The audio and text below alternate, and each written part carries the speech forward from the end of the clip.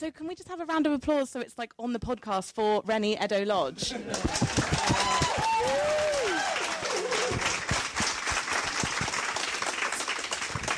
Yay. Welcome, Rennie. Welcome, Emma. I just said backstage, I don't know how I wangled this because you're so in demand. Like, how have I done this? Because you don't say yes to everything. Well, you got in early.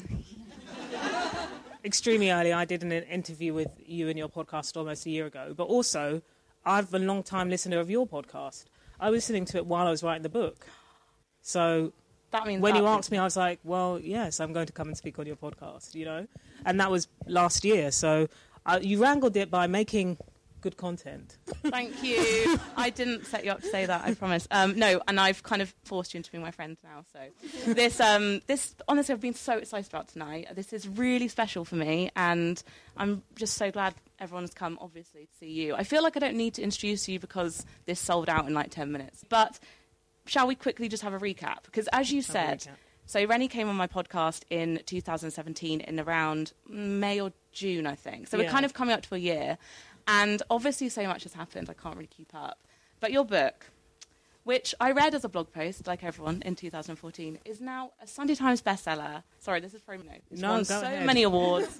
It's been picked I love the paperback, by the way. You have to get the paperback even if you have the hardback, because in the front cover, inside bit, it's got all the quotes. It's got Vogue, it's got Emma Watson picked it as Book of the Year. It was for her book club, Shelf. You've got the shortlisted for the books on my bag, the WOW Award. An award from the Women of the World Festival, yeah. Longlisted for the Bailey Gifford Prize for non-fiction. Yeah. I mean, shall I carry on? I feel like I just want to read all of the awards out. The latest one is the Orwell Prize for Political Writing. I just was longlisted for that. And, of course, there was the Jalak Prize, which the book actually won, and the very fresh and new Jalak Prize. I think it's in its second year for a British writer of colour. So that was really special. That was amazing. And quickly, just before we start, because I promise I will, I'm not just telling you all the awards you've won, but you donated your prize money. I did indeed, yeah. And I wanted to ask you about that. Okay, so, well, why did I donate my prize money? I won prize money of £1,000 for the Jalak Prize. And it's unexpected money, so I didn't need to factor it into the budget, so it's just sat there. And I didn't really think about doing anything with it. And then, I live in northeast London, and I have for most of my life. And I'm not going to say it's particularly new or recent, but at the moment I feel like London is really in the grip of, youth violence, and it's something that's really affecting a lot of people. I'm just lucky, having grown up in northeast London, that it's never directly affected me, but I know it's affected friends of friends, etc., and it's been the case since I was a teenager going to school in Enfield. And I've always found that the solutions posed by politicians and commentators are very punitive, sort of like patriarchal, put them in youth camps or national service and that'll teach them sort of solutions. And I never see any empathetic, caring solutions that talk about child mental health or youth advocacy or anything like that. So I was just watching the news the other day, and there was this young woman, Temi Mwale, who leads this youth advocacy project called the Forefront Project, and I'd actually known about her work for quite some time. And she was talking about youth violence as primarily a public health issue to do with mental health, to do with the fact that a lot of the people who are affected by this are not receiving any support, any trauma counselling, that fundamentally, we need to be living in a caring society. So she was saying all of this stuff that made a lot of sense, and then I went on the website and I looked at what they were doing, and I saw that, the organisation was, working directly with teenagers and young people to get their voices heard, and I thought that's where the prize money has to go, because they need it more than me, and I wasn't even expecting it. So, well, I think it's amazing that you did that, but I also think it was really powerful and made a point, because it's almost like it shouldn't be coming from your prize money, though. And I think that's what you said in the caption. This shouldn't really be coming from me. This should be something that's being. The government should be funding any project that sees youth violence as a public health epidemic, and B, is attempting to try and tackle it from that angle. But while the government isn't, when I've received some unexpected money, I thought, let me put it forward to that, yeah. Well, this podcast is loosely themed around the internet. I talk to interesting people about sort of technology, but also about their creativity and about their craft. So I wanted to talk to you, actually, because I'm going to tenuously link these two together. I saw that you did that on Instagram. We both, I think, believe how good and bad it can be. Obviously, your blog post went viral a few years ago, and that played a part in, obviously, this amazing book that we get to read. I also listened to an interview a while ago where you said that the New York Times editor just kind of followed you on Twitter a few years back as well, and you got this amazing commission, and that was an incredible piece you wrote about, was it the London housing? Yeah, the housing crisis and how I'm never going to be able to afford a house, yes. And I thought, you know, so many magical things have happened online, and looking at your career and how it's grown, these moments seem quite, important. But also, I feel like you really inspire me as someone who can take a handle on it, and actually, as your career has evolved, you've taken a step back, and you're not, sat on Twitter every day like I am still. But I just wanted to ask you about that and how you carve out time, to do the work you want to do. So I think for me, something that has constantly weighed heavy on my mind is the idea of ownership and owning, your creative output, which I think it's been on my mind for a few years now. And then I think that, what with the Facebook and the Cambridge Analytica and data harvesting, it's suddenly really been pushed to the top of the agenda. So when I decided to donate that prize money, I thought, actually, the first place that I decided to write that I'd done that was my own website, in which I own the hosting space, and I think that that might seem like an extreme example, and not everybody is going to be using the internet to, do a creative output. But even if you're not putting your creative output online, I still think it's important to get a handle on it yourself before it gets a handle on you. And I'm not saying that I'm perfect.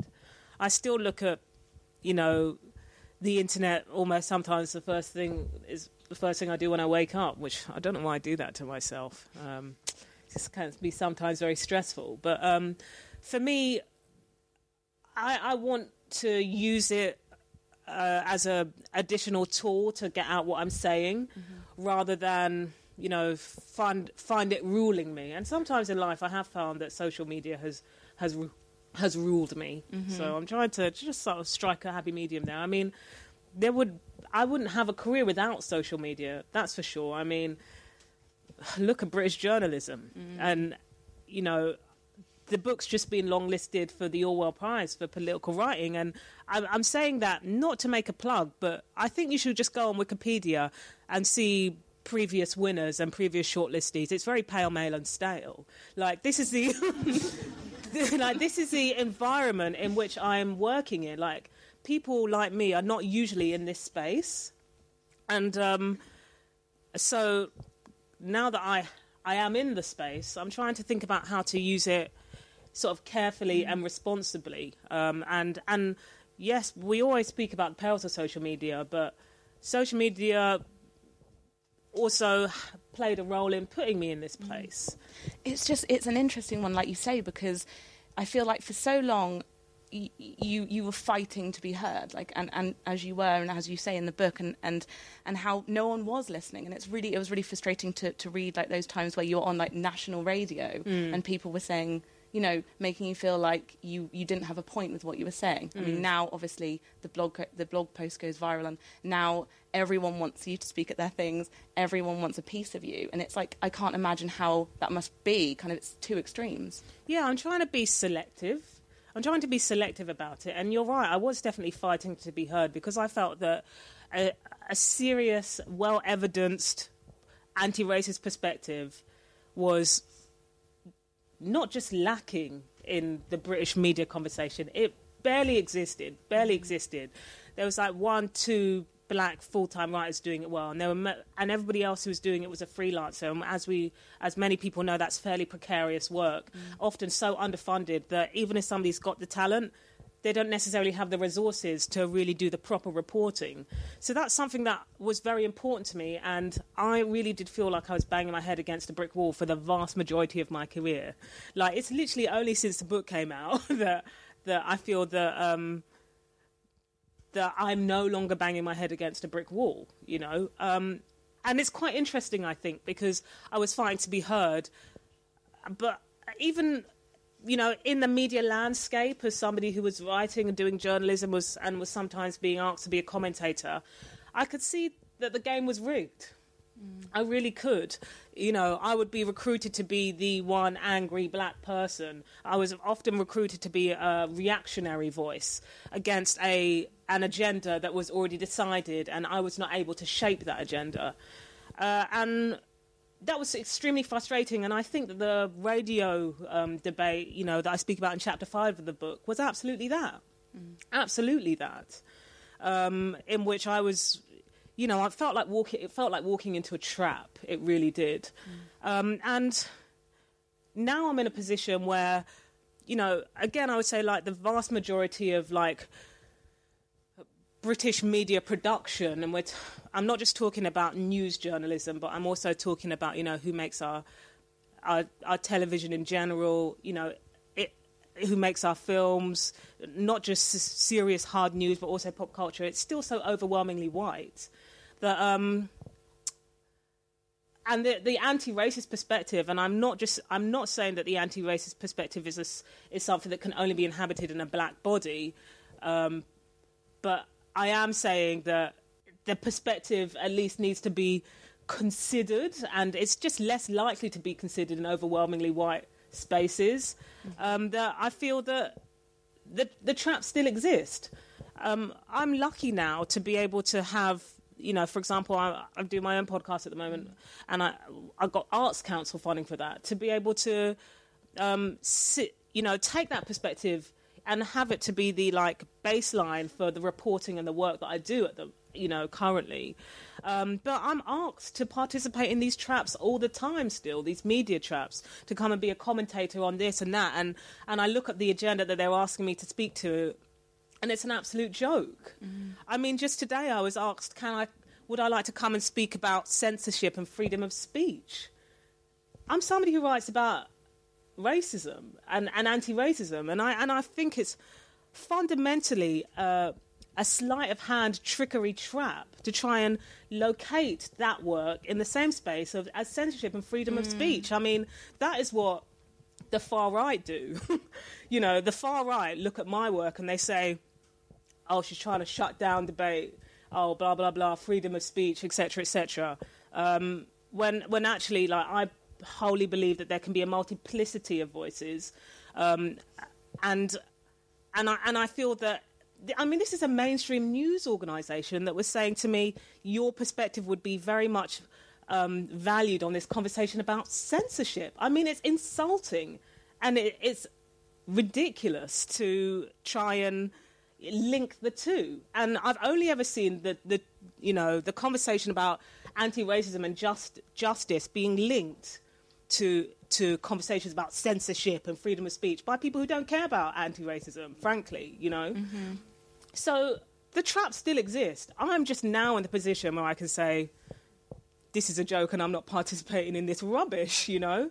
I wonder if that's why as well, you know, the rise of podcasts, because we, you know, you can sit on a podcast and we can be as nuanced as we like. There's no clickbait. There's no headlines on it. It's literally like, let's have a chat. And I wonder if you've had that before where, I mean, that must be a horrible feeling to, like, always feel like you're walking on eggshells or into a trap. And, I mean, I have it with, like, I've been invited on Good Morning Britain, and it's like, will you come on? And, you know, it's like, are millennials idiots or something? And then I'm, like, going in, like, you're just like, it's not going to go well, is it? It's not going to go well. Not for you. Because I'm like, I'm the idiot, aren't I? Talk to me about your podcast a bit, because it's taken over the iTunes homepage, which is amazing. So it's called About Race with Reni Eddo-Lodge. And for me, what I wanted to do, I think, like, my readers were making it very clear to me they wanted more. I wanted to carry on some of the conversations about the book.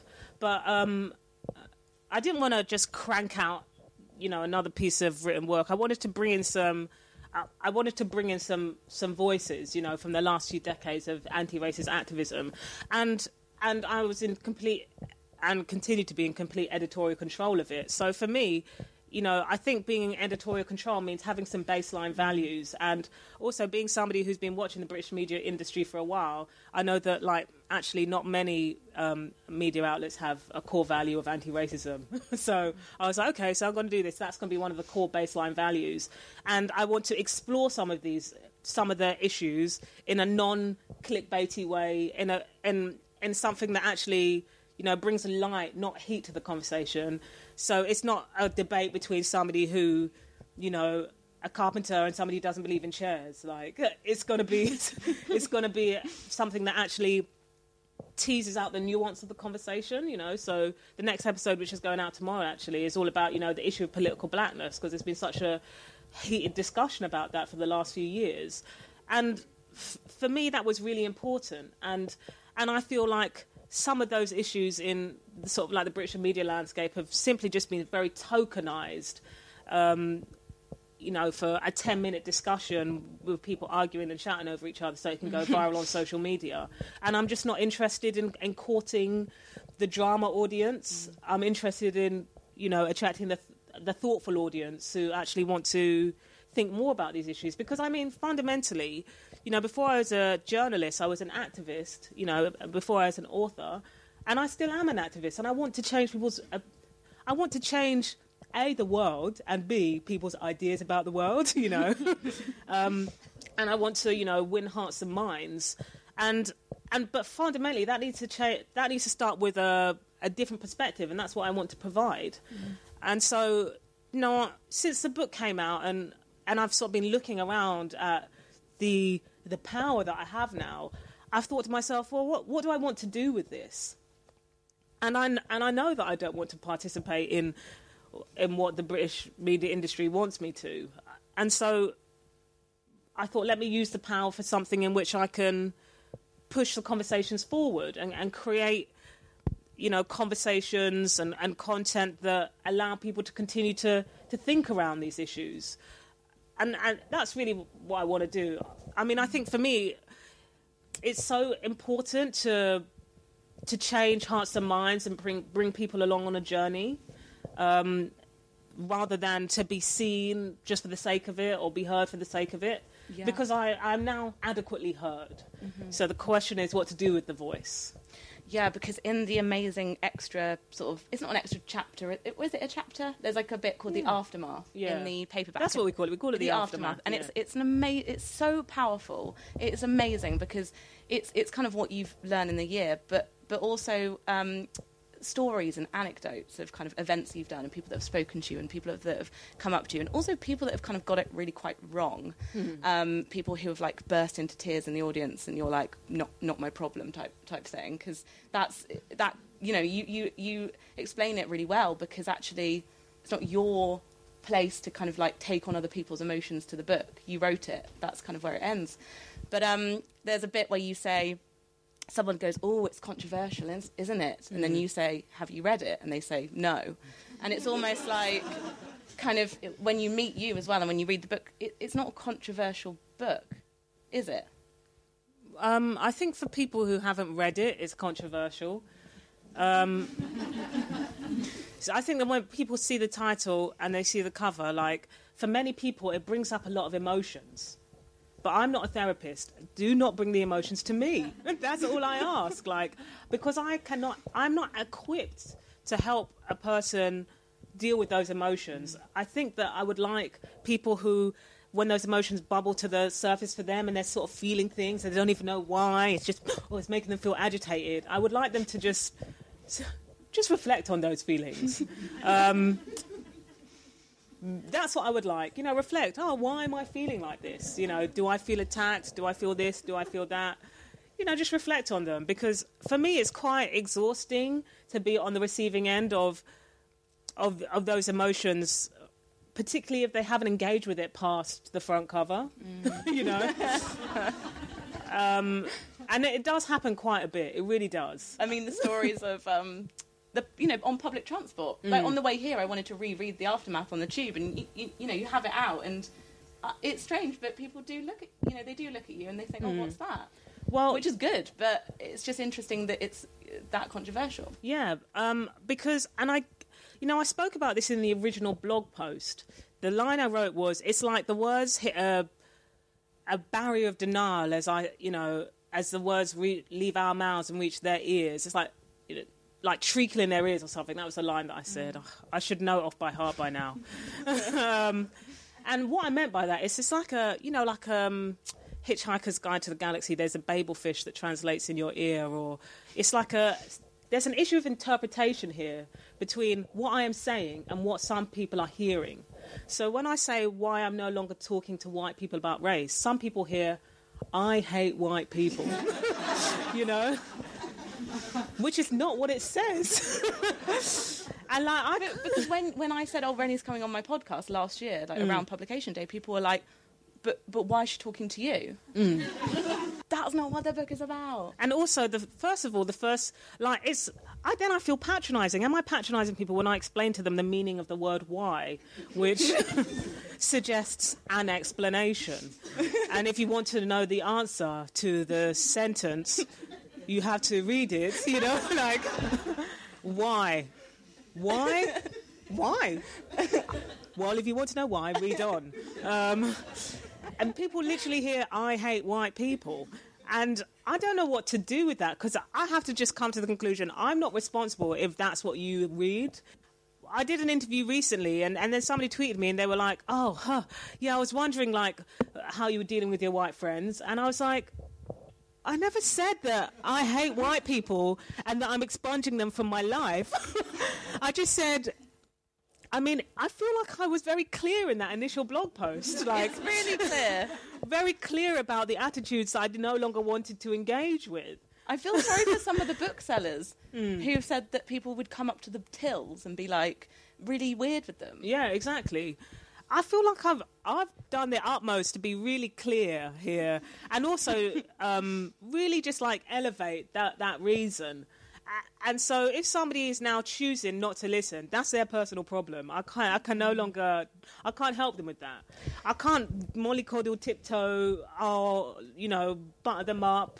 I can't do it. But what's amazing is that, in this climate, actually, books are really hard to sell, and your book is consistently on the bestseller list. People are consistently buying it. So isn't that just so incredible that even though, we're talking about the people that are bizarre on public transport, people are really proudly going to buy it, and what you're doing is saying, look how many more books you should write like this one. Yeah, I hope that... And how other authors, the industry as a whole. I think that a lot of what it's done is just elicit curiosity in people. Because, I don't remember writing any lines about how all white people are evil. So that's not what I wrote in the book. And I think that a lot of people who are white, who are not white, have been curious as to why I would have written a statement like that in the first place. And I think that, for me, that initial blog post and the whole book was it was a moment of pure self-expression. It wasn't, I want to teach people. It was just self-expression. It was something that I really needed to get off my chest, and I really wanted to say, and I really wanted to evidence, and I really wanted to research. And I think that, the industry needs to be listening out for other people who have got something that they really just want to get off their chest, you know? But I think curiosity is a very human thing, and I'm here for curiosity. I highly encourage it. Yeah, because the thing as well, I know that you were saying, is kind of the pressure of now being this voice, which you are. It's kind of not really fair for you to be like this one voice. It feels like, people want more, which is great, and people are always saying, I want more podcasts, I want more books, I want all this stuff. But do you feel as well like that sort of proves the point as well, that there should be more? And it shouldn't just be on you to keep providing in that way. So one thing that happens to me is that I get a lot of opportunities now, which I just give away like sweets. I just because, my background is in activism, I just know so many people who've been working and slogging away on these issues for years. And for me, it's I want those people to have the recognition that I have. It just absolutely needs to be democratized. And I think that it's, really unhealthy, actually. I don't want to be the anti-racist celeb. Like, it's not my interest. Neither has it ever been anything that I've ever aspired to. I just wanted to express myself. So with the opportunities that I have, I mostly try and give them away as much as possible, unless it absolutely has to be me, in order to make sure that the movement is fully represented, in the public sphere. Like, that's really important to me. Yeah. No, it's incredible. Before we kind of pass over to some questions, because I really love to make it a bit more interactive and have some of you ask some questions as well, if you're happy with that. It will be on the podcast, so, don't keep it clean. But I wanted to just finally sort of ask, and this is quite a big question, I suppose. What have you learned in the past year that you kind of? I want to do the whole Oprah, what do you know for sure thing. But what key takeaway would you say kind of since we last spoke on the podcast a year ago to now? What would you say is the one thing that you're just like, whoa, I didn't know that a year ago? About yourself or about? I think that I've learned about myself something that I think I already knew, but it's become very much more apparent to me now that there's an awful lot of interest in me because of the book, which is I really want to just do my own thing. Like, that's always been really important to me.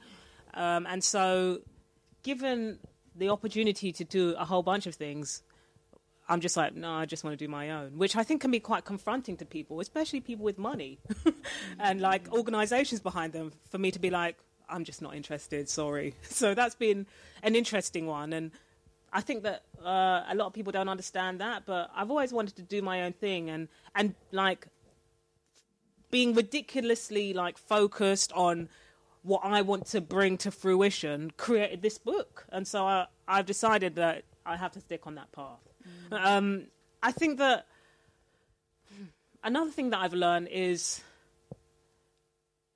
I think I wasn't quite the tectonic plates of the world shifted while I've been doing activism since 2010, and in that time between then and 2017 when the book came out, the tectonic plates of the world shifted in such a way that what I was saying in 2010 was suddenly taken a lot more seriously in 2017, because I don't think that what I'd been sort of saying with my writing and activism was very different than back then, and I think that what I've learned is that people are largely open and generous and curious.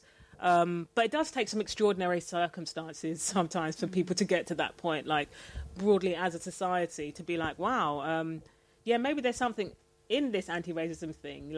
It took Trump and Brexit for people to be like, gosh, there's something bad going on in society. For a lot of people to sit up.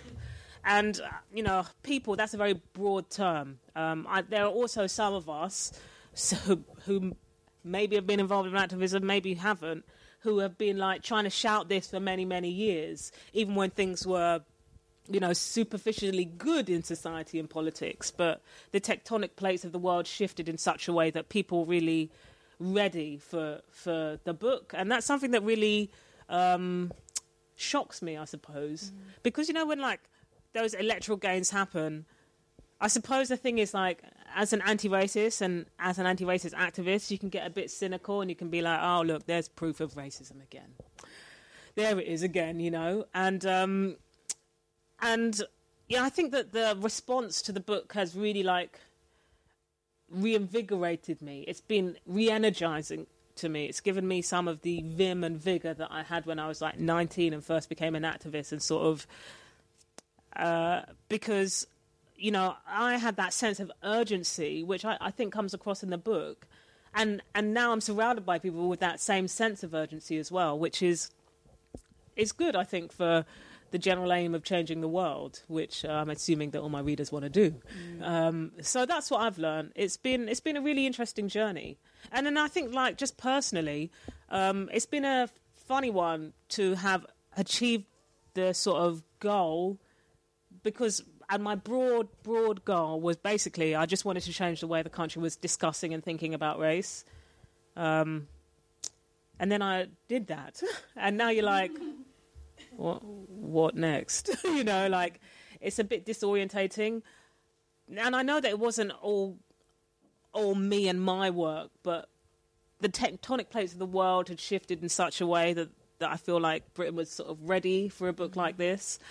And I always feel like it's arrogant to say that the book started a conversation, because, come on, like, decades of rich anti-racist activism in Britain, a lot of which I write about in the book. But it certainly provoked a discussion, and yeah, I think that I love how modest you're being. I mean, it started a huge conversation and provoked, Emma. Provoked. But it does end on a positive note, your aftermath bit, and yeah, it's incredible. You should all read it. Can we just have a little clap before the questions? Thanks, everyone.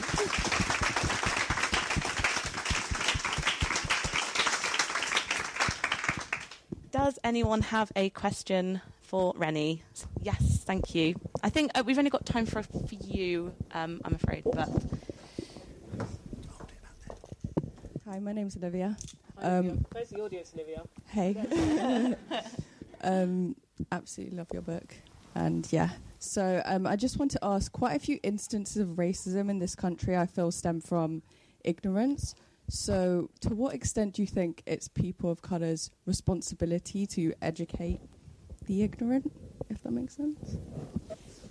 Well, I mean, it really depends if you're doing this face-to-face. Yeah. If we are talking about face-to-face ignorance, so quite like probing questions. Like, for example, I'm mixed race and I get like, but where are you really from? Questions. So to what extent do you think it's like the responsibility of people of colour to say, okay, look, this, like, can you stop asking these questions, or just to sort of enlighten people who aren't really around a lot of people of colour, if that makes sense? Well, I'm a big believer in the power of saying no. And I think that it can be far more powerful when you are faced with that question to just... I'm smiling, by the way, audio. And then just don't say anything. Yeah. And I think that will bamboozle them, Yeah. I think that that's far more powerful than having to find yourself in a painful back and forth. And then take all the energy that you're going to put into trying to educate that one person into creating something that will reach far more people. That's what I would say, because, yeah, I mean, I've been there and I just didn't find it very effective. So that's what I would say. True. Yeah. Thank you. You're welcome. Thank you. Hi. So what really resonated for me was the issue that when you're talking to people, they just can't hear or see what you're saying. And Adam Curtis, who I don't know if you know his films, but he talks about oh dearism. So we're bombarded with awful things and we watch them and we go, oh dear, that's really terrible. How do you get, especially the white people who read your book, how do you get them to move from, oh dear, that's really bad, to actually stepping towards something more activist in their behaviour? Well, I don't really know what my white readers do when they finish writing the book. I mean, when they finish reading it, I have no way to know or track that. So what I try and do at events like this, and when I'm talking about the book, is really emphasise all of our responsibilities to change things that we feel injustice about. I mean, I think that I became an activist because I felt a deep sense of responsibility to attempt to try and challenge injustice.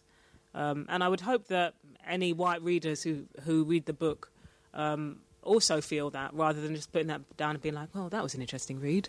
But that being said, having written it, I don't know if it is my responsibility to tell my white readers what to do. I mean, even though many ask me, what should I do? And I say, I don't know. And, I end the book, the original ending, not the aftermath ending, talking about, there's no justice, there's just us. That's a Terry Pratchett quote, bring your skills to the table. But I can only leave it as vague as that, really. So I don't know what happens after that point. It's out of my hands. I feel like I'm favouring the front row, but your hand did go up first. Yeah, thanks. Hello. Firstly, just want to say thank you to Ronnie. I definitely think this book should be in the school curriculum one day, and hopefully it will be. Just off of memory, I'll start with a quote from Half of the Yellow Sun, where they're in a conversation and they talk about how being black is only the opposite to white. Being Nigerian is only there because the British created Nigeria, but before all of that, he was Igbo. He was an Igbo man. I wanted to ask you, you spoke about ownership earlier. That quote, for me, really kind of talks about ownership. Like, how can we, like, reclaim our blackness and start having ownership over the agenda and ownership over kind of things? Because a lot of things get we're kind of told what we are, who we are, but how do we kind of have ownership over that? I think, like, for me, growing up, I felt very consumed with how to be the right sort of person that I should be, you know, sort of like as a woman, as a black person, as a young black woman. And for me, it was super liberating to sort of just start to really disregard those ideas. I think particularly, you know, being young and black and, you know, from an African background, there's so many, like, well, I'm not going to... There are certain demographics who love to perpetuate toxic gender roles. And for me, it was really important to really start to turn away from those things and feel in control of the kind of person I wanted to be in the world. And so I suppose the first step towards really owning yourself is to start questioning some of those, like, really pervasive, dominant narratives about who you should be, first of all. And it gets better from there. That's what I'd say. Do we have another question?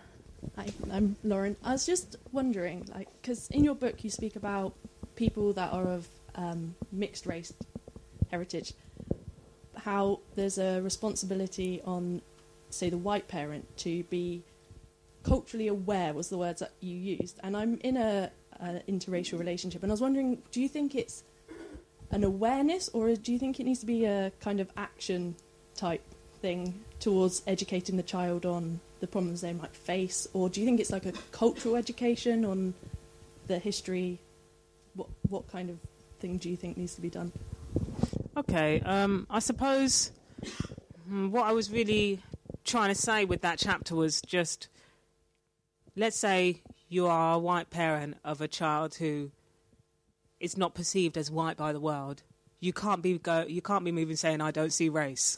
It's just not adequate. So I think that was a key message that I was trying to get across there. Now, and that's a conclusion I drew mostly after speaking to mixed race friends. And, you know, I'm not mixed race, so I can't speak to the experience, and I don't wish to. But I think as long as you don't try and do the colourblindness thing, it should be okay, you know, because I think that the colourblindness thing can be extremely hurtful, particularly for people of colour who are in intimate relationships with white people, whether that be, you know, parenting or being a partner or whatnot. It can just be extremely hurtful. So, yeah, that's what I say. Just don't do the colourblindness thing. I think we've got time for one more. If anyone... Oh, we've got someone right at the back there, if you don't mind coming up. Thank you. It's like on being on, like, a game show. Come on down. Hi. So I am part of a diversity and inclusion group called Her Spain, and we're trying to encourage more diversity and inclusion at work, because there's not that much or any. And I kind of am wondering if you think that the whole diversity and inclusion movement at the moment is just kind of a buzzword and a phase because the conversations are being had, or if it's something that's actually going to be quite sustainable. Well, it's a good question. I'm self-employed and have been for a long time, so it's been a really long time since I've been in a workplace. And when I was in very junior positions, so I can't speak with a whole bunch of expertise. But I suppose the one thing that I can say is, if people like you, keep banging the drum. And I think there's this... I can't remember exactly who said this. I wish I could, but they said something along the lines of, in those workplace situations, 3 is a magic number. Like when there's 3 of you saying the same thing, that's when you can start getting to that tipping point of actually being taken seriously, and then also like fighting your way up to the senior positions and stuff. I don't want to say that it's a buzzword. I really don't. But I would say that if you've got these senior up high people who are taking the conversation seriously, it's also your responsibility when it's no longer being discussed broadly to hold that person accountable and be like, well, in 2018 you were saying this, it's now 2022, where's the results, I think that's the most important thing. I'm wary of, this conversation about trends and buzzes and whatnot, because the possibility of sustainability and of longevity is down to us, basically. As long as we keep up the momentum, I think that's the most important thing. And for people, in senior positions who have recognised the momentum and have made commitments, it's also down to us to hold them to account on those commitments when they decide, there's another thing that I'm interested in now. I'm interested in the environment. Not saying that these things are mutually exclusive. They're not. But, yeah, so that's what I would say. I was going to ask you something again, but I feel like we've probably... No, squeeze it in. I was going to say, on sort of that note, with quotas, how do you feel about quotas? Because I read a tweet the other day, and it was quite a good way of summing it up, that quotas are like Invisalign braces that kind of mould what it should be, and then until you take the braces away, we need quotas.